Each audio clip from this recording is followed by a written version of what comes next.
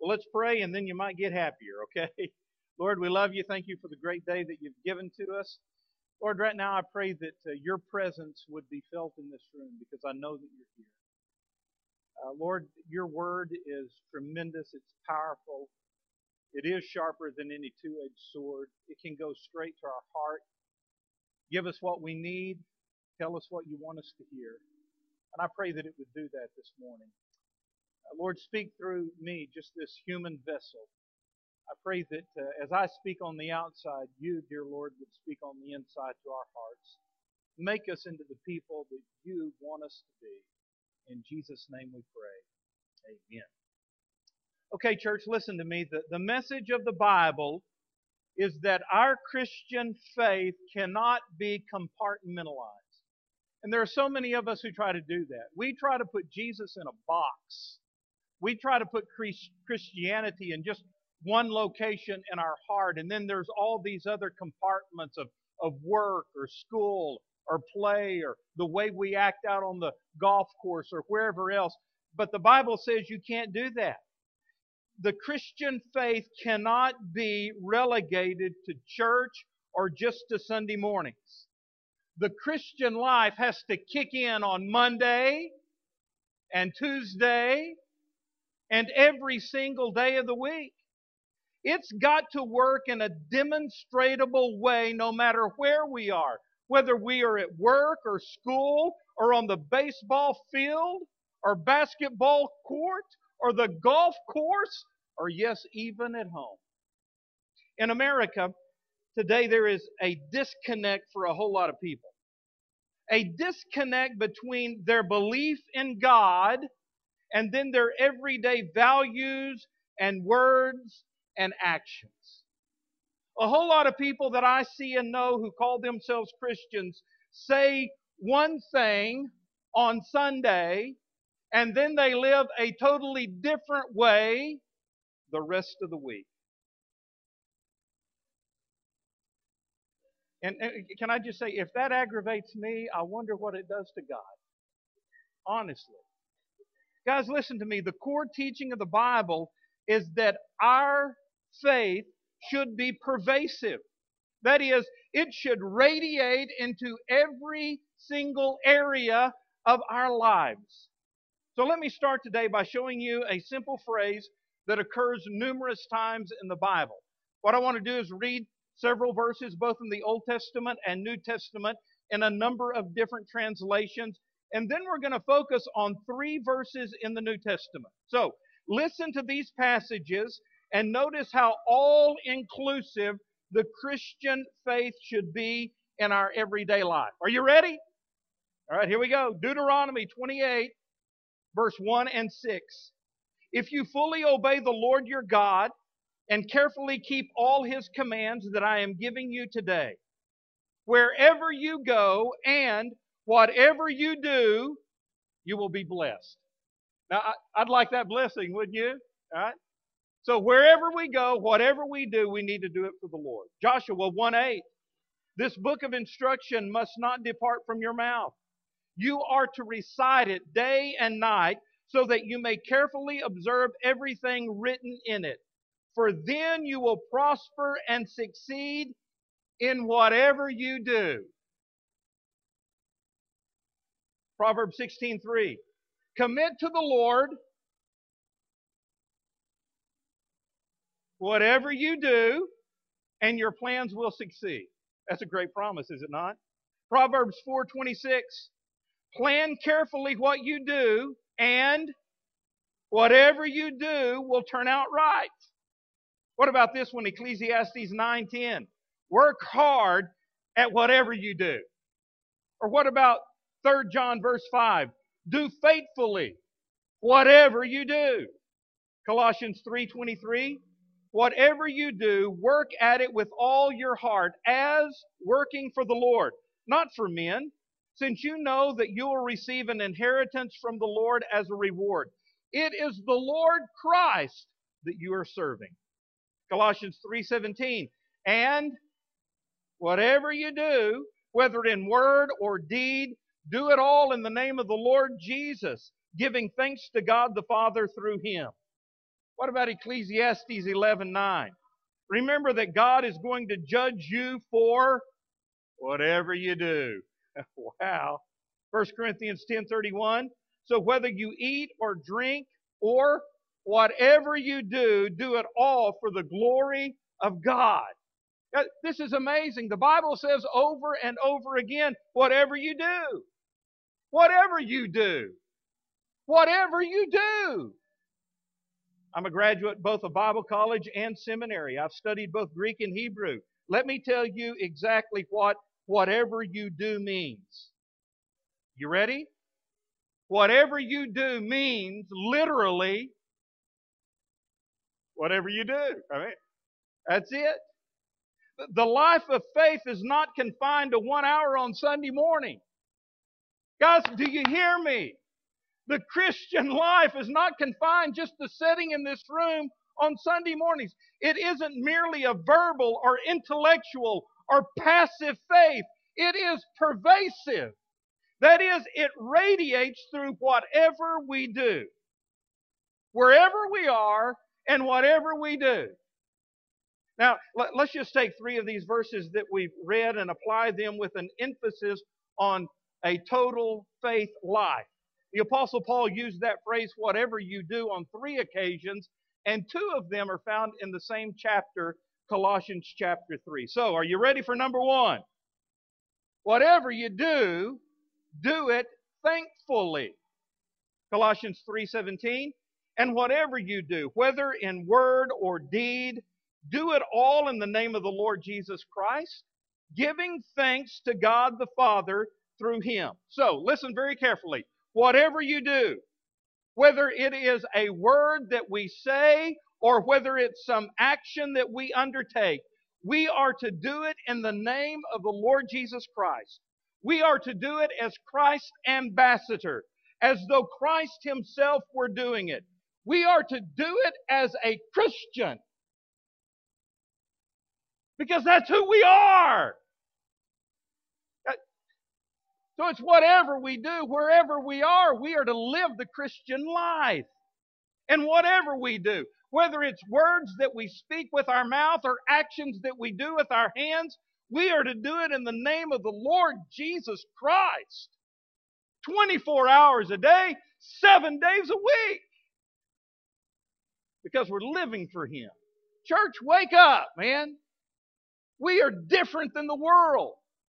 And you cannot go about your daily life, Monday through Friday, acting like everybody else in your office that is unsaved. You can't talk like they talk. You can't act like they act, because you're not an unbeliever. You're a Christian. And the Christian life is for 7 days a week, and whatever you do, you're to act like a Christian. But can we just get that concept? We are different. Not in a bad sense. We're different in a God sense. And if the world cannot detect that difference in your life, then, my friend, you've got a problem. So, whatever you do, whether in word or deed, you do it in the name of the Lord Jesus Christ, giving thanks to God the Father through Him. So, as we speak that word, or as we perform that task, we are to do it with thanksgiving in our heart. Now, isn't it easy to be negative? I think we're just kind of, that's enthroned inside of us. It's inborn. Sometimes the world is negative. You can wake up in the morning and be in a bad mood right off just by listening to the radio or watching the news. There is so much negativity in our world, it easily rubs off and transfers over to us. But the Bible says as Christians, we are to be different. In whatever we do, we are to do it with thanksgiving in our hearts. Now, I know life is tough. And it doesn't always go the way we want it to go, right? And we are going to have problems, right? But you know what? Even in the midst of problems and difficulties, we can be thankful. Reminds me of the little boy who was asked by his father to say grace at the table. And while the rest of the family waited patiently, this little guy eyed every dish that his mother had prepared. And after this close examination, he bowed his head and in honesty prayed, Lord, I don't like the looks of it, but I thank you for it, and I'll eat it anyway. Amen. Sometimes I don't like the looks of things. Sometimes I don't like the curveballs that are thrown to me. Sometimes I just don't like life. But no matter what happens, you know what? I can find something to give thanks about. It's an attitude of heart. I can find something, even in a bad situation, to thank God for. Bible commentator Matthew Henry, after being robbed, he was robbed, wrote this in his diary the same day. He said, let me be thankful. The guy just got robbed. Let me be thankful first because I was never robbed before. Second, because although they took my wallet, they did not take my life. Third, because although they took my all, it wasn't much. And number four, because it was I who was robbed and not I who robbed.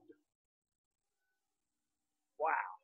Guys, listen, Thanksgiving transforms every word, every deed, every day into something special. It reminds me of something I read a long time ago. We need to have an attitude of gratitude. And you can. You know what it takes? It takes a mindset. I'm going to look for something to be thankful for. So, you know what? In whatever I do, whether it's in word or whether it's in deed, I'm doing it for the Lord Jesus Christ. And as I do it for the Lord Jesus Christ, I am going to give thanks to God. That's what real faith is. It's being fleshed out. Whatever you do, number one, do it thankfully. Number two, whatever you do it with all your heart. Do it wholeheartedly. Colossians 3 verse 23. Here's what Paul said. Whatever you do, work at it with all your heart, as working for the Lord, not for men, since you know that you will receive an inheritance from the Lord as a reward. It is the Lord Christ you are serving. The remarkable thing about this passage is that it was addressed originally to those in the Roman Empire who were slaves. You see, this is the section of Colossians where the Apostle Paul is giving instructions to various groups within the church. For example, in verse 18, he talks to wives. Listen up, ladies. He says, wives, submit to your own husbands as is fitting to the Lord. Come on, guys. I just threw that one up for you. Oh, okay, whatever. Verse 19, husbands, love your wives and do not be bitter toward them. Right, ladies? See? Oh, boy. Verse 20, children, obey your parents in all things, for this is well-pleasing to the Lord. Right, parents? It takes y'all a while, but y'all get going after a little bit. Verse 21, fathers, do not provoke your children lest they become discouraged. Right, kids? All right. I need to start teaching class 101 on saying amen on Wednesday nights, all right? Then in verse 22, he talks to slaves, or as it appears in the New King James, bond servants. Then in chapter 4, verse 1, he talks to the masters or the owners of these slaves. Okay? What's interesting to me is that in all these other verses, verse 18, one verse to the wives. Verse 19, one verse to the husbands. Verse 20, one verse to the kids. Verse 21, one verse to the fathers. But then in verse 22, he spends a whole paragraph talking to these slaves. And notice what he says to the slaves. Slaves, obey your earthly masters in everything, and do it not only when their eye is on you and to win their favor, but do it with sincerity of heart and reverence for the Lord. Whatever you do, work at it with all of your heart, as working for the Lord, not for men, since you know that you will receive an inheritance from the Lord as a reward. It is the Lord Jesus Christ you are serving. Now, the Romans practiced slavery, and widespread segments of the population were in bondage to slavery. But here's what the Apostle Paul is saying to all of these slaves. Even if you're a slave, you need to do your daily work with enthusiasm. Do it the best you can. Do it for the Lord, not for your earthly master.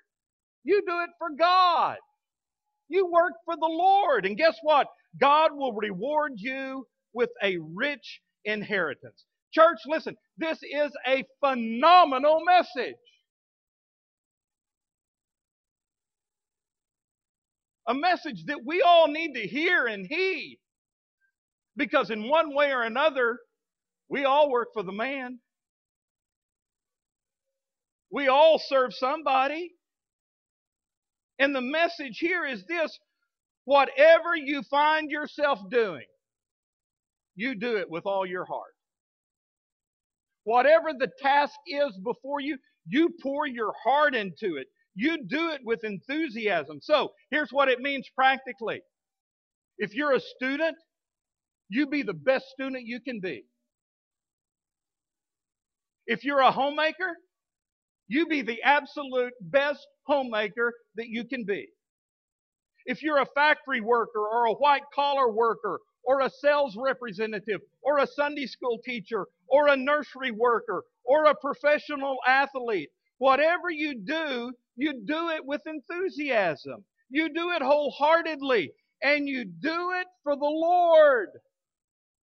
You're not doing it for other people. For it is the Lord Jesus Christ you are serving, and from Him, and only from Him, are you going to receive an eternal inheritance. That is amazing. But you know what? I know what you're thinking.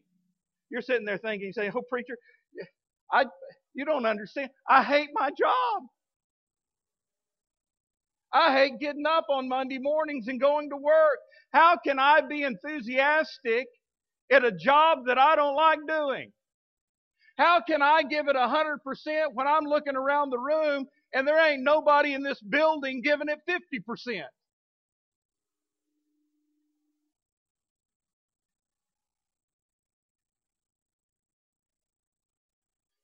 I don't feel like it." You know, really, it's a sad commentary on life, but that's what it's come down to in our generation. I just don't feel like it today. I'm sorry, boss. I just don't feel like it today. It was a hard weekend. I can't give you 100%. I'm sorry, but I just don't feel like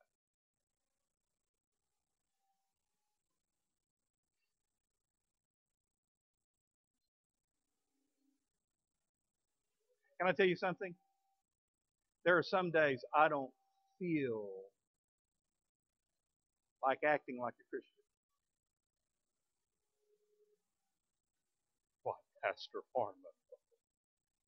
Come on, get real. Let's get real. There are some days you don't feel like it, right? But it doesn't matter if we feel like it or not. That's what we're called to be.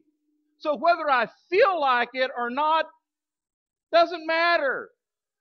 I have to act like it.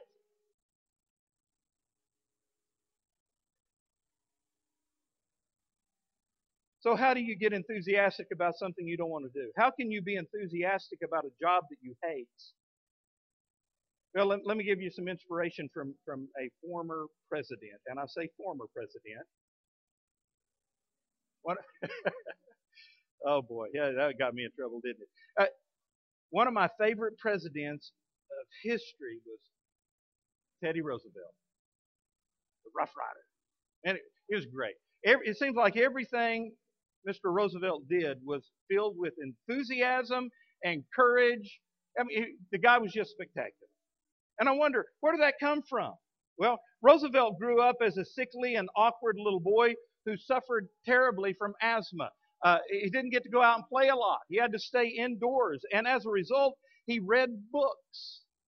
And there was one particular book that he read that made a deep impression on him. In that passage of the book, there was a captain of some small British man of war ship who explained to one of his sailors how to acquire the quality of strength and fearlessness. In this story that Teddy Roosevelt read, the captain said that at the outset, almost every man is frightened when he goes into war and into action. But, and now I quote, the course to follow is for the man to keep such a grip on himself that he can act just as if he were not frightened. After keeping this up long enough, it changes from pretense to reality. And the man does indeed become fearless by sheer dint of practicing fearlessness when he does not feel it. Roosevelt said, "This is the theory upon which I went. There were all kinds of things which I was afraid of at first, ranging from grizzly bears, okay, to mean horses, to gunfighters, but by acting as if I was not afraid, I gradually ceased to be afraid." And I think the same theory holds true with enthusiasm, because it is a faith action for Jesus Christ.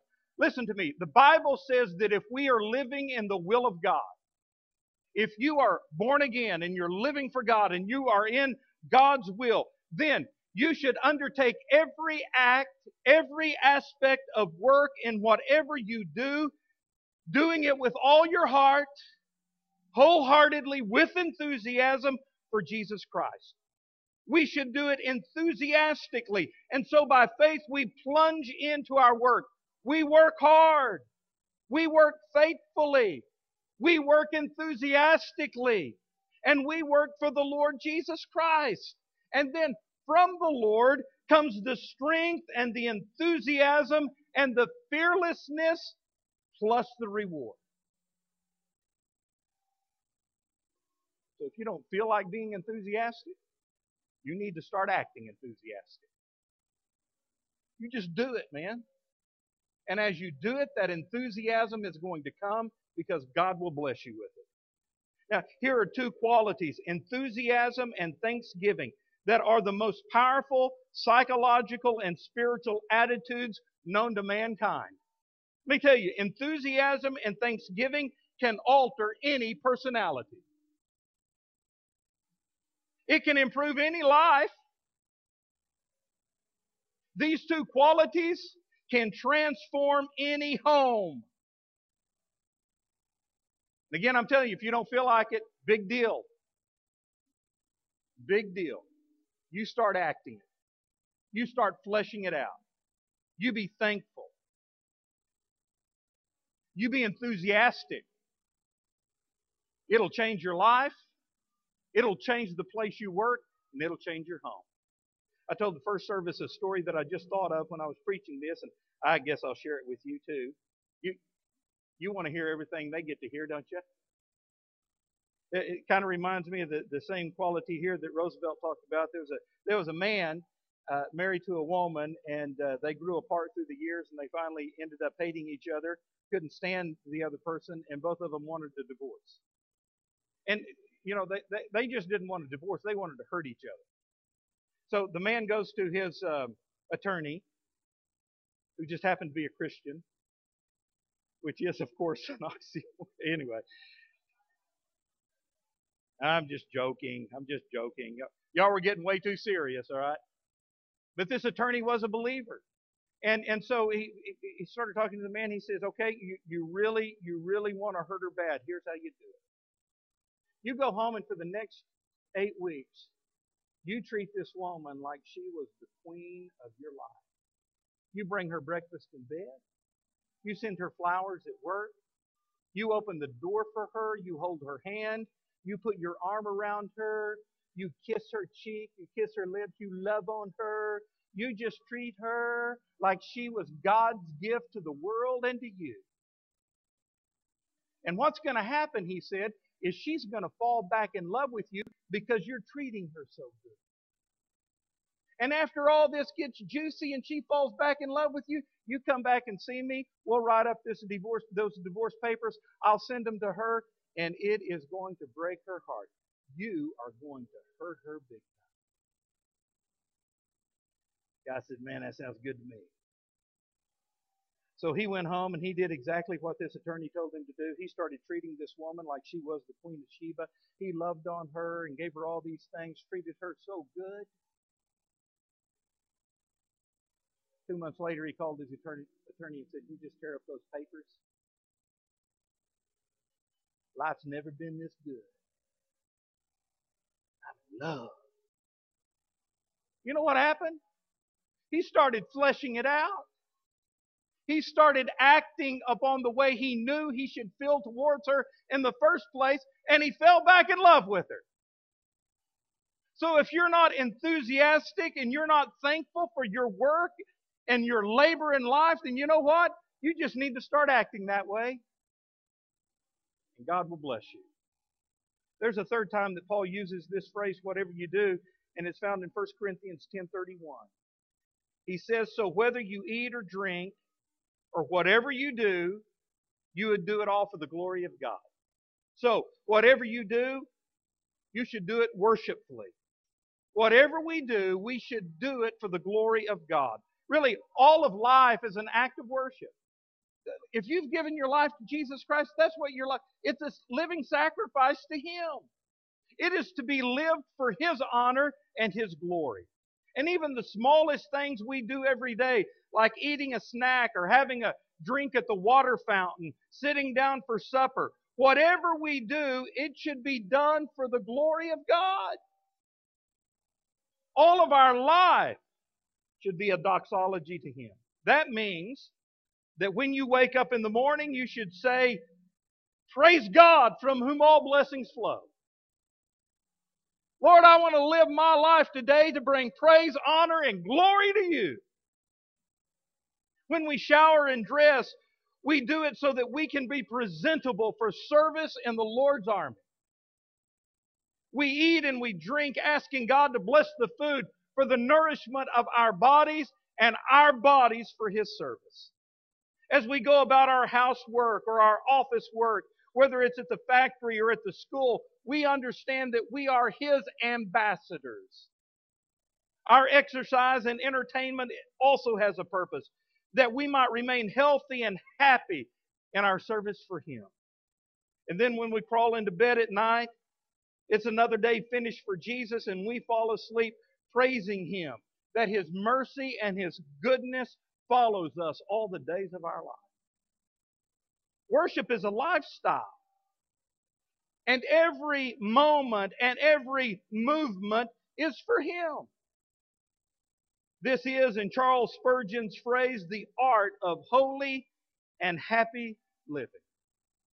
Church, listen, our faith, if it is real, must be a pervasive faith.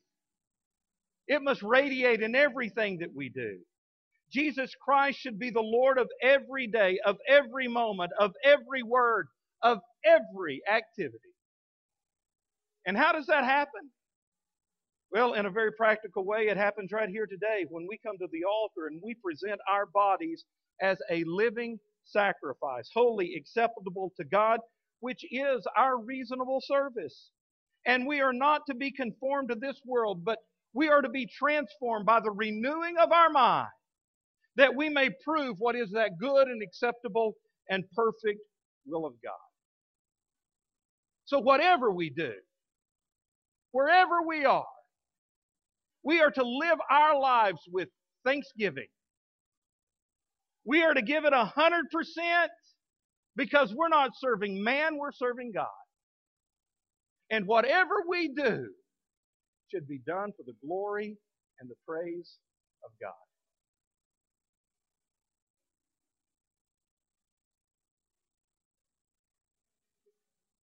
Boy, I wish I could just crack this open and it would pour out on all of us. I wish I could say it in a way that is so real and pertinent that we get it. Guys, listen to me. The Christian life not just about this 1 hour we spend in this room. It's about what we do the rest of the week out there.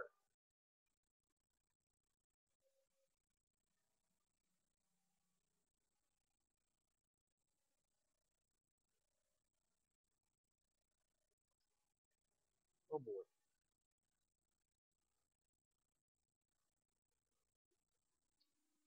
We were talking in the truck yesterday about what could change this world. In fact, last Sunday I preached that message on what we can do to change our world. Our world needs to be changed. The only way I know that it can be changed is when you and I start behaving like we say we believe. And when we take Christianity out of this church and we wear it in real shoe leather out on the streets and in the office and in the school and everywhere we go, that we take Jesus with us. And whatever we do it for Him. And the world sees that. They know that. And it touches and transforms their lives. So Lord Jesus, I pray this morning that your Holy Spirit would speak this message into our hearts and that we would get it, that we would realize that as a believer in Jesus Christ, we are to be different, that we are to live different. The world is to see a difference in us. And so, Lord, whatever we do, we are to do it thankfully and wholeheartedly and giving glory to you. Lord, my prayer today is for that person who is here that has never given their heart to you. May they come today and